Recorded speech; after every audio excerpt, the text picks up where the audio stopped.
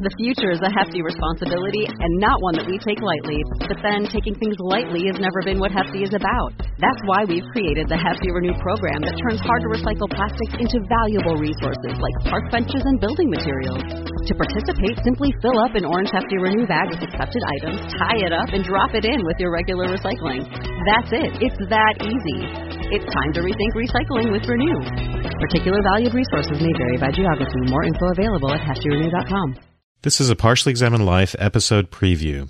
You'll find the full episode available for purchase in the music section of the iTunes Store or at partiallyexaminedlife.com/store. For unlimited access to our back catalog, you can become a PEL citizen at partiallyexaminedlife.com/membership. Membership also includes access to discussion groups with other listeners, as well as ad-free versions of current episodes and a host of other bonus content, all available from a single, convenient feed that you can use with a variety of podcast apps.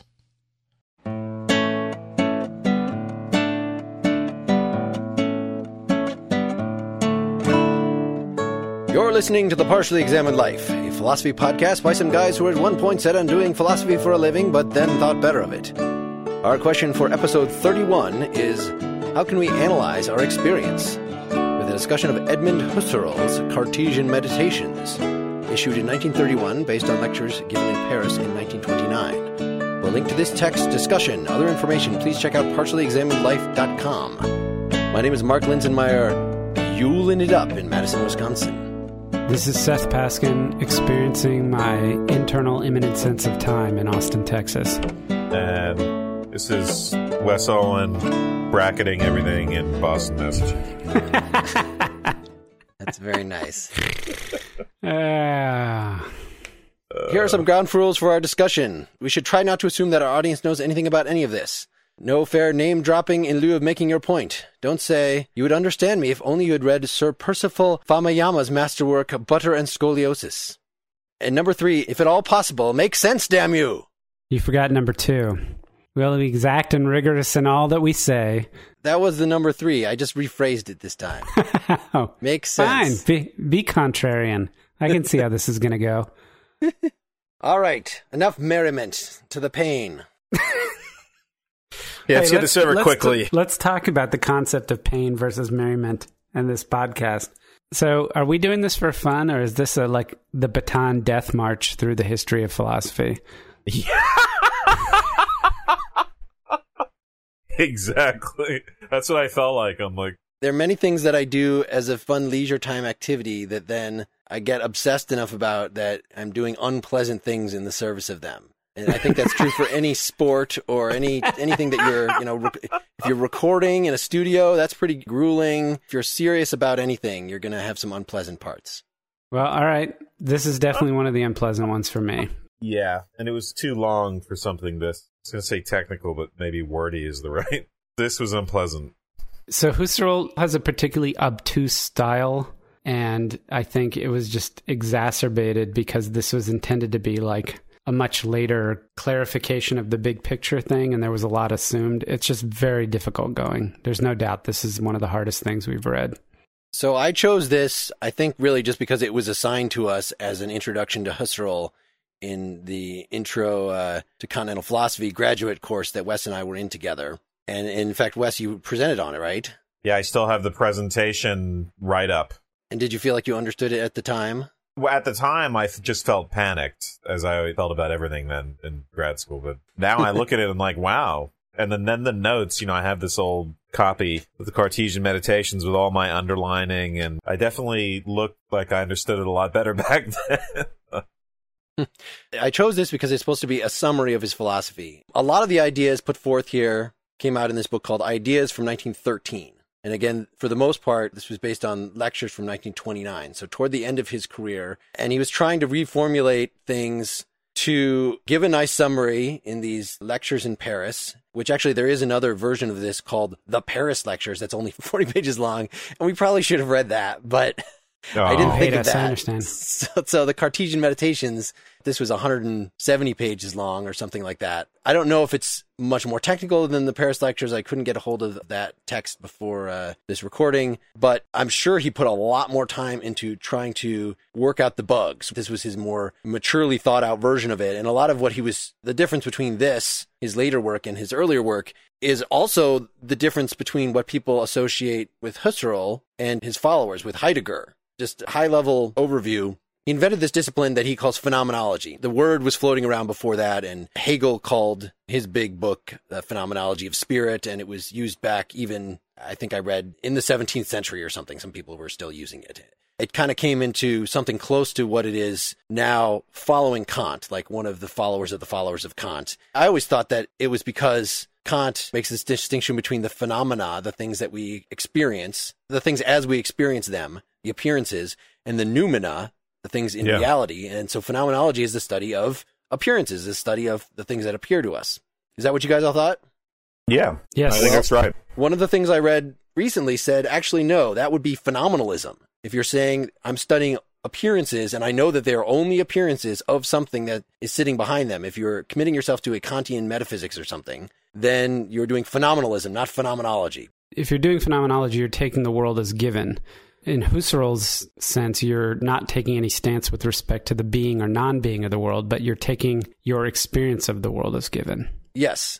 So that's what phenomenology in all its forms is all about, is describing your experience from a first-person perspective. And this is used even in psychology and in analytic philosophy. So even if you're doing neuropsychology and trying to come up with the neuro equivalent of your thinking of your grandmother to some brain state, and ultimately you're an eliminated materialist and don't want to have psychological terms like thinking of your grandmother in your vocabulary, and so that's why you're doing this correlation, you're still using phenomenology because you're relying on the person you're experimenting on to tell you when he's thinking of his grandmother. That's the only way you could make the correlation. So phenomenology is still around, but it became a big movement in the early 20th century with Husserl, and then Heidegger and Sartre and other folks following around that time. And the big jump normally considered between Husserl and Heidegger is that Husserl supposedly just talks about what is it like to perceive things? What is it like to perceive this object in front of me? Whereas Heidegger makes the jump to talking about the life world, or Sartre talks about what it's like to wait for a friend, these sort of very humanistic kind of things. But at this late stage, by 1929, in Husserl's thought, he actually uses the word, the Lebenswelt, the life world, and he has a lot of those elements in here. So it seemed like it was worth, if you're going to get the best possible argument for the fullness of Husserl's kind of picture, this seemed at least the part of his career to look at. And this is the only, maybe again, the Paris Lectures themselves accepting, is the only text that you could choose that's not much, much, much longer. In fact, from what I understand, he created this in 1931 as a French translation, right? Because he gave these lectures in German in 1929, but he wanted to leave the French that he had talked to with something. And so he worked with an editor or a translator and issued this in 1931, but he never ended up re-releasing this in its long form in German because he wasn't actually that happy with it. And so in our PDF that we have, there's a bunch of footnotes that say, Husserl marked this sentence as unsatisfactory. And yeah. And then he jammed another page written in longhand between these, like these notes to his editor, sort of where he just abandoned it. Yeah. But it still seemed like a better option than, because it's the last time he tried to do something reasonably short that would give a comprehensive view of his philosophy, as opposed to, I guess, Phenomenology and the Crisis of the European Sciences is his big book after that, 1936. And that's much, much, much longer. And again, looking back to the Ideas book, 1913, which I've read parts of, it takes him much, much longer in that book to say anything. Even though it seems like it's really dragged out here, it's much worse everywhere else, even if it is a little easier to take because he's more gradual in introducing his technical terminology and just dwells on every point more and more. And so it's maybe easier to understand. That said, you guys can bitch about it all you want. My biggest complaint about this is just that he introduces terminology, lots and lots of technical terms and new words without defining them. So it gets very difficult Actually, the first meditation is very clear. The second one is good for about 5 or 10 pages. And then he just goes completely apeshit. And there's so much jargon in this that it's really difficult to follow because you don't know whether something is just another way of him saying something or the translation kind of rewording something, or if he's actually introducing a technical distinction, which for him is really, really important. Like when you finally realize that he makes a distinction between psychological ego and the transcendental ego, which takes a while, by the way, it's really important that you be aware that he's making that distinction. And then there's other stuff where he uses terminology where it doesn't really matter that much. It's really, really difficult to read for that reason more than anything. And he doesn't need to take nearly as much time to say the things that he needs to say. Yeah. And I'm not even sure that all of the concepts are really that difficult. It's just gratuitously wordy and repetitive. Yeah, see, I thought the repetition actually helped me to understand the language. And I had a heck of a time. I mean, this is definitely a text you have to read twice. So the first time I'm just struggling, and you've read a paragraph and you realize you have no idea what's been said and you kind of lost your place and you don't remember what this term means. But going through the second time, I was much more comfortable with it. I'm not saying that every word he used, I understood exactly what the distinctions he was making, but I got the general drift. I was able to take some pretty good notes, I think. Now, was the second reading part of some sadomasochistic ritual, or? It was my attempt to take notes. We're linking to a PDF that's on this Scribd site that people upload stuff, and it's obviously a scan of a paper copy. And even though this site provides not only the PDF, it provides like a text version and a Kindle version and all this other stuff, it does not convert well. In fact, I think it was scanned at slightly an angle. And so wherever there was underlining, which there was in early parts of this copy of the book, the optical character recognition is absolute garbage. So if you look at the text, like it's just nonsense characters for a while. And even when it worked, it rearranges the order of some of the words. It's a non-apodictic scan. Yes. So the text version of that that's posted there is absolutely useless. So I took the PDF and I did a conversion myself using Mobi Pocket Creator or whatever I do to create Kindle stuff. And it was better, but I'll put a screenshot of this on the website. But it ended up with just random font sizes and no spaces between a lot of the words. Yeah. This whole episode is cursed, I think. But in any case, it made, even though you could do your underlining and stuff on the Kindle, it made that mostly useless. And so I just felt like I had to go back and sit down at my computer and look through the PDF and take real notes off of it. So that was what the second reading was about. Get an iPad.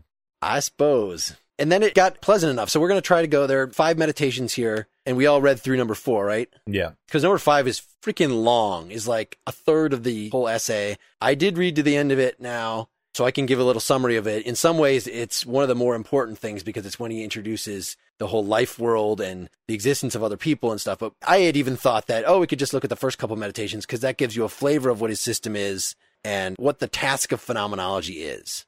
Yeah, I was just from skimming the 5th meditation and looking at some secondary literature, it would have been more interesting to focus simply on the other mind's problem and Husserl's take on it instead of all this. I'm happy to take it up in another episode if you guys want to spend more time on it. So what is Husserl's enterprise in this book then? What's he trying to do? Why don't you tell us? Well, it is called the Cartesian Meditations, so we can take our clue, I guess, from that. His goal is essentially similar in the sense that he is looking to take a scientific approach, as it were, to philosophy and find a way to ground philosophy scientifically and in turn, hence ground the sciences. So his enterprise is similar to what Descartes states his enterprise to be in the Meditations on First Philosophy, which is he's trying to find this absolutely certain ground upon which we can build a foundation of scientific knowledge. The difference is that Husserl is not going to undertake a program of radical doubt. Yeah, and he has some nasty things to say about, well, as nasty as he gets, but which is not very nasty, about the current state of philosophy and the current state of the sciences, and it actually most of it still applies today. That it's so splintered that there's no common ground in terms of methodology. There's no common ground in terms of basic assumptions. He even says that there are philosophy conferences. He says the philosophers meet, but unfortunately not the philosophies. There's no common mental space that these things share. This is where I think the whole goal is misguided. It's like calling for bipartisanship. I reject the whole premise. Yeah, so I don't agree with the enterprise, which is part of the problem. But he's doing what he's doing, and he's very important, pivotal figure, all that kind of stuff. So, Mark, why don't you explain to us then what he means by the term apodictic? Apodictic. Yes, which we get on page 15 already. He didn't make that up. That's just indubitable, right? But it means something specific for him. Well, that's non-being is inconceivable. Yes, it's certainty is what the point is. And what is cool about this is that whereas for Descartes, or sort of maybe in your ordinary sense, I mean, if you're certain of something, it has to be true. That's sort of the point of it. It's not just a psychological state that if you've reached Descartes' goal in getting certain knowledge, that means for sure this knowledge is true. Whereas Husserl gives almost a psychological definition of it in saying that it's just inconceivable to you that it be false. But that doesn't mean that it's inconceivable that someday you might have grounds to doubt it.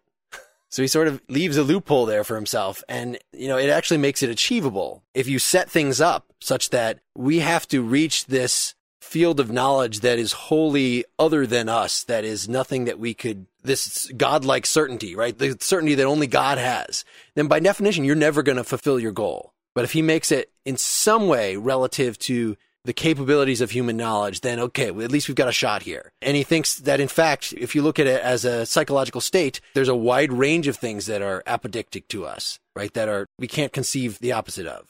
Maybe there was a nuance here that I'm missing.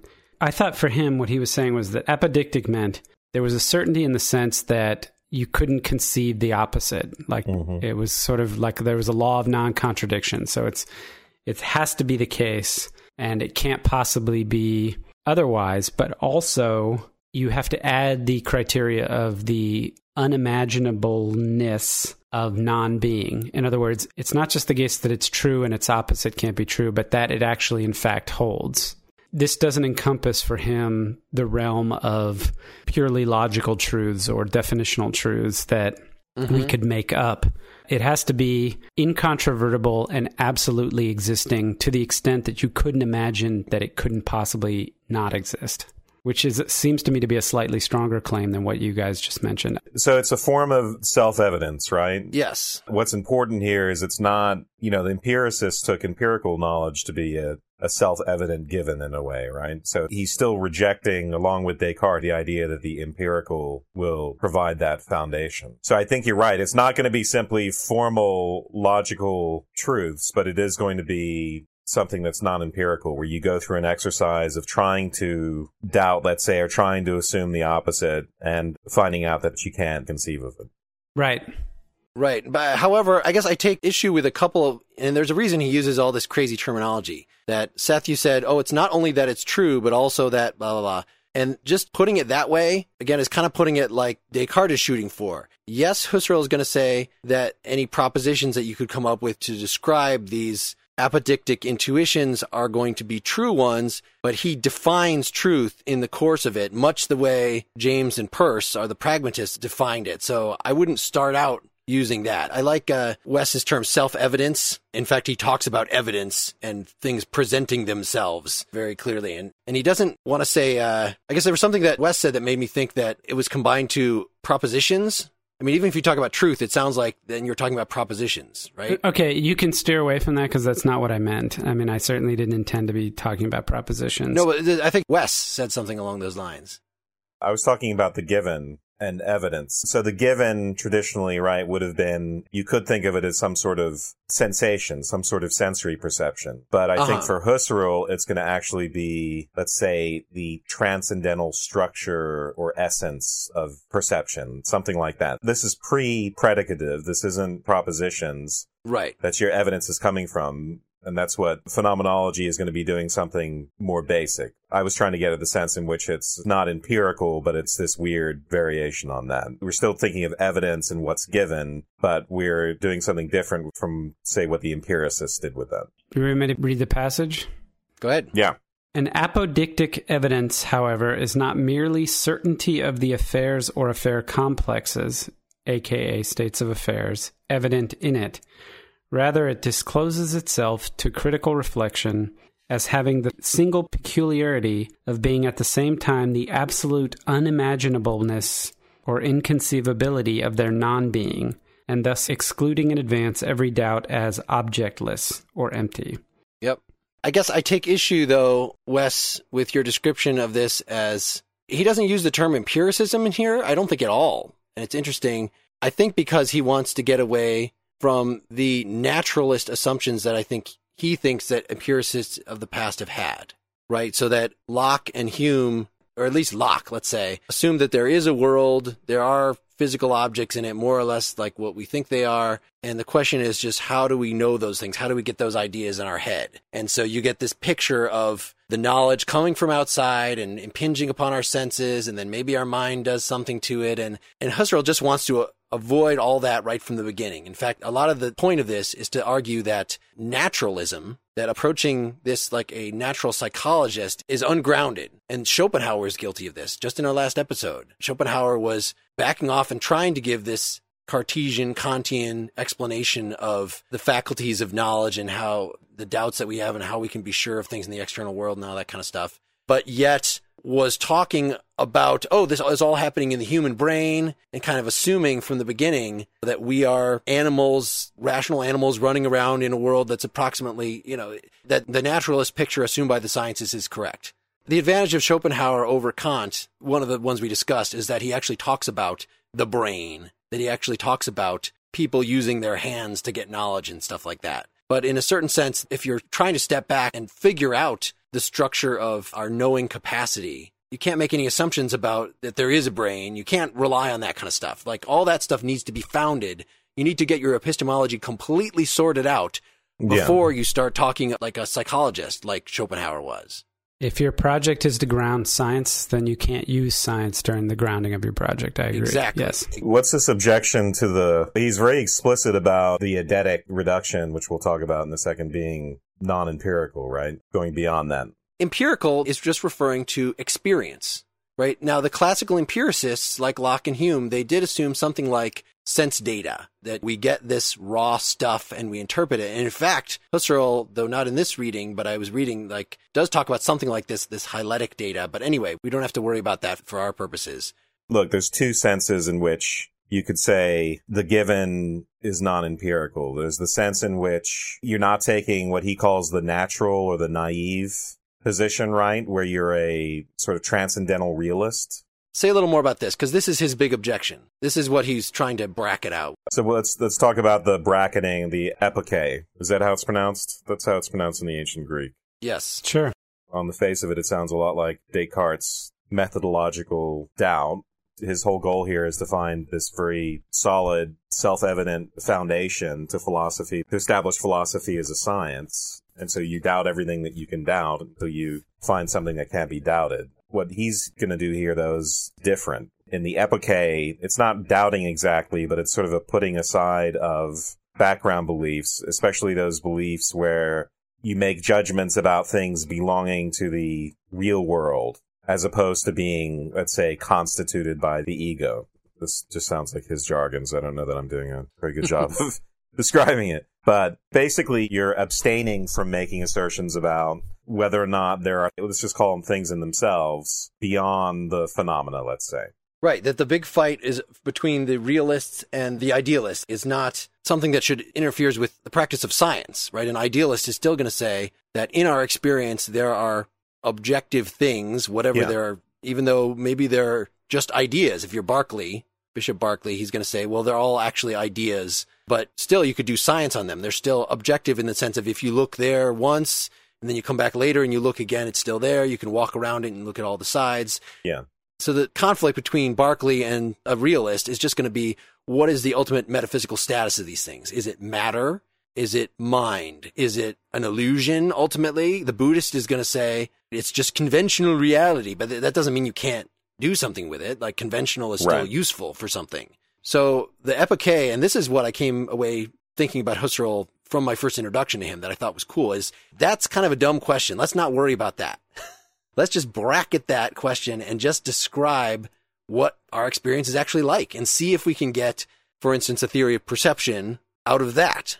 And so clearly, even though the empiricists, that's what they're trying to do. They're trying to pay attention to experience and not say we have innate ideas. They still make up stuff. Like this whole model that Locke or Hume had of we get this sense data and then we combine it in certain ways and we abstract from it and we have associations. Like that is some relation to how our experience actually seems to us, but it's imposing a theory upon it.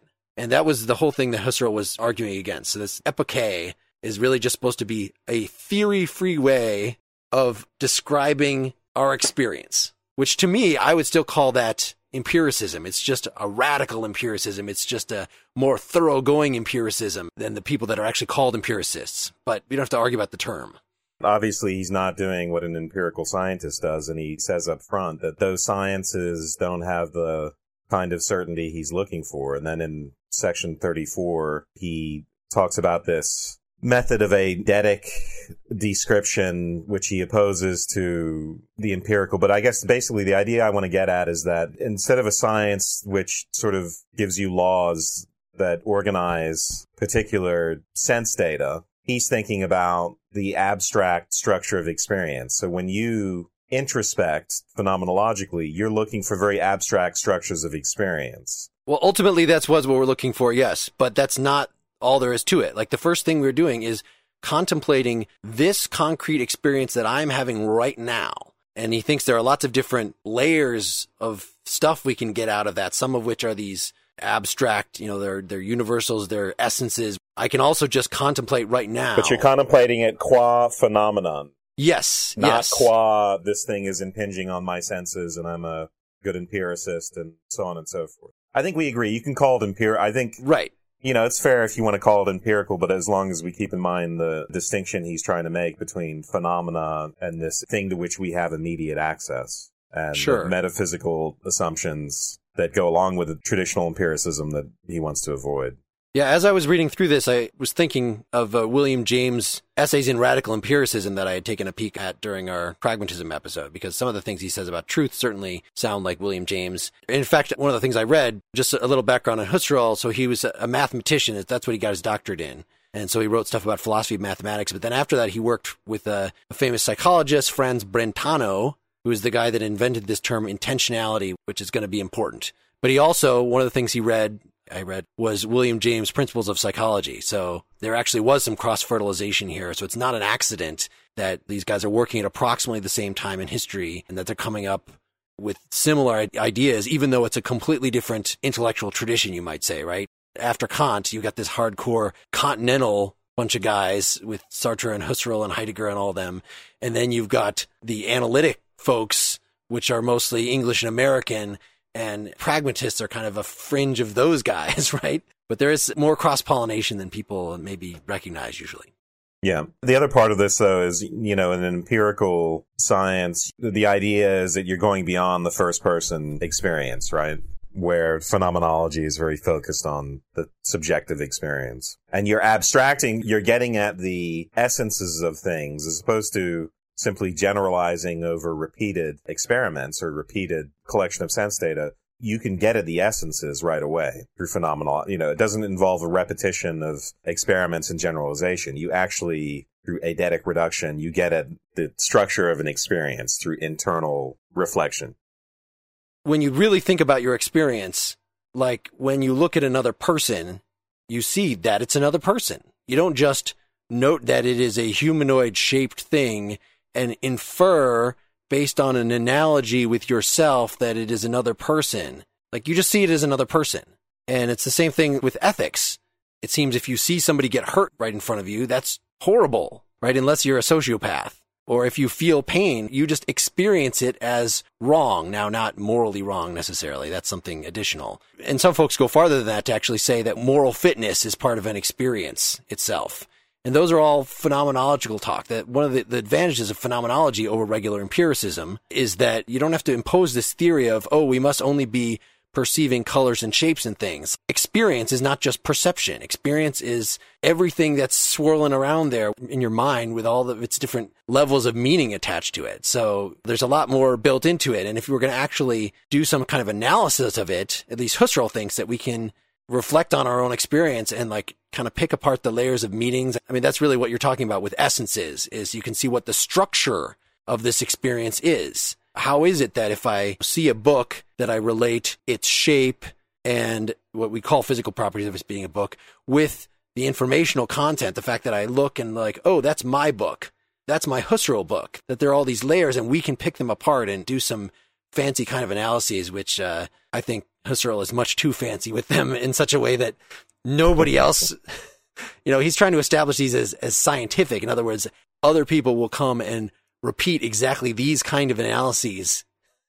But yet I think it ends up being so totally idiosyncratic that only his immediate followers use language that's anything like his, or come up with analyses that are going to match his in terms of how these layers stack upon each other. But that's jumping ahead. All right, so we were talking about bracketing. Did you want to say anything more about that? I have a quote for the epoche. So this is on page 19 of the text. It's right below where it says 59 in the margin, section 8.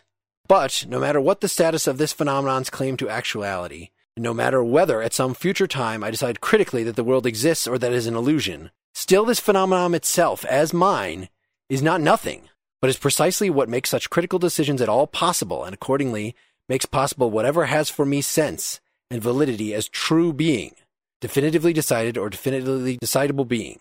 And besides, if I abstained, as I was free to do and I did, and still abstained from every believing involved or founded on sensuous experiencing, in other words, I can experience a book but not think that there's a book out in the world or whatever, so that the being of the experienced world remains unaccepted by me, still this abstaining is what it is, and it exists together with the whole stream of my experiencing life.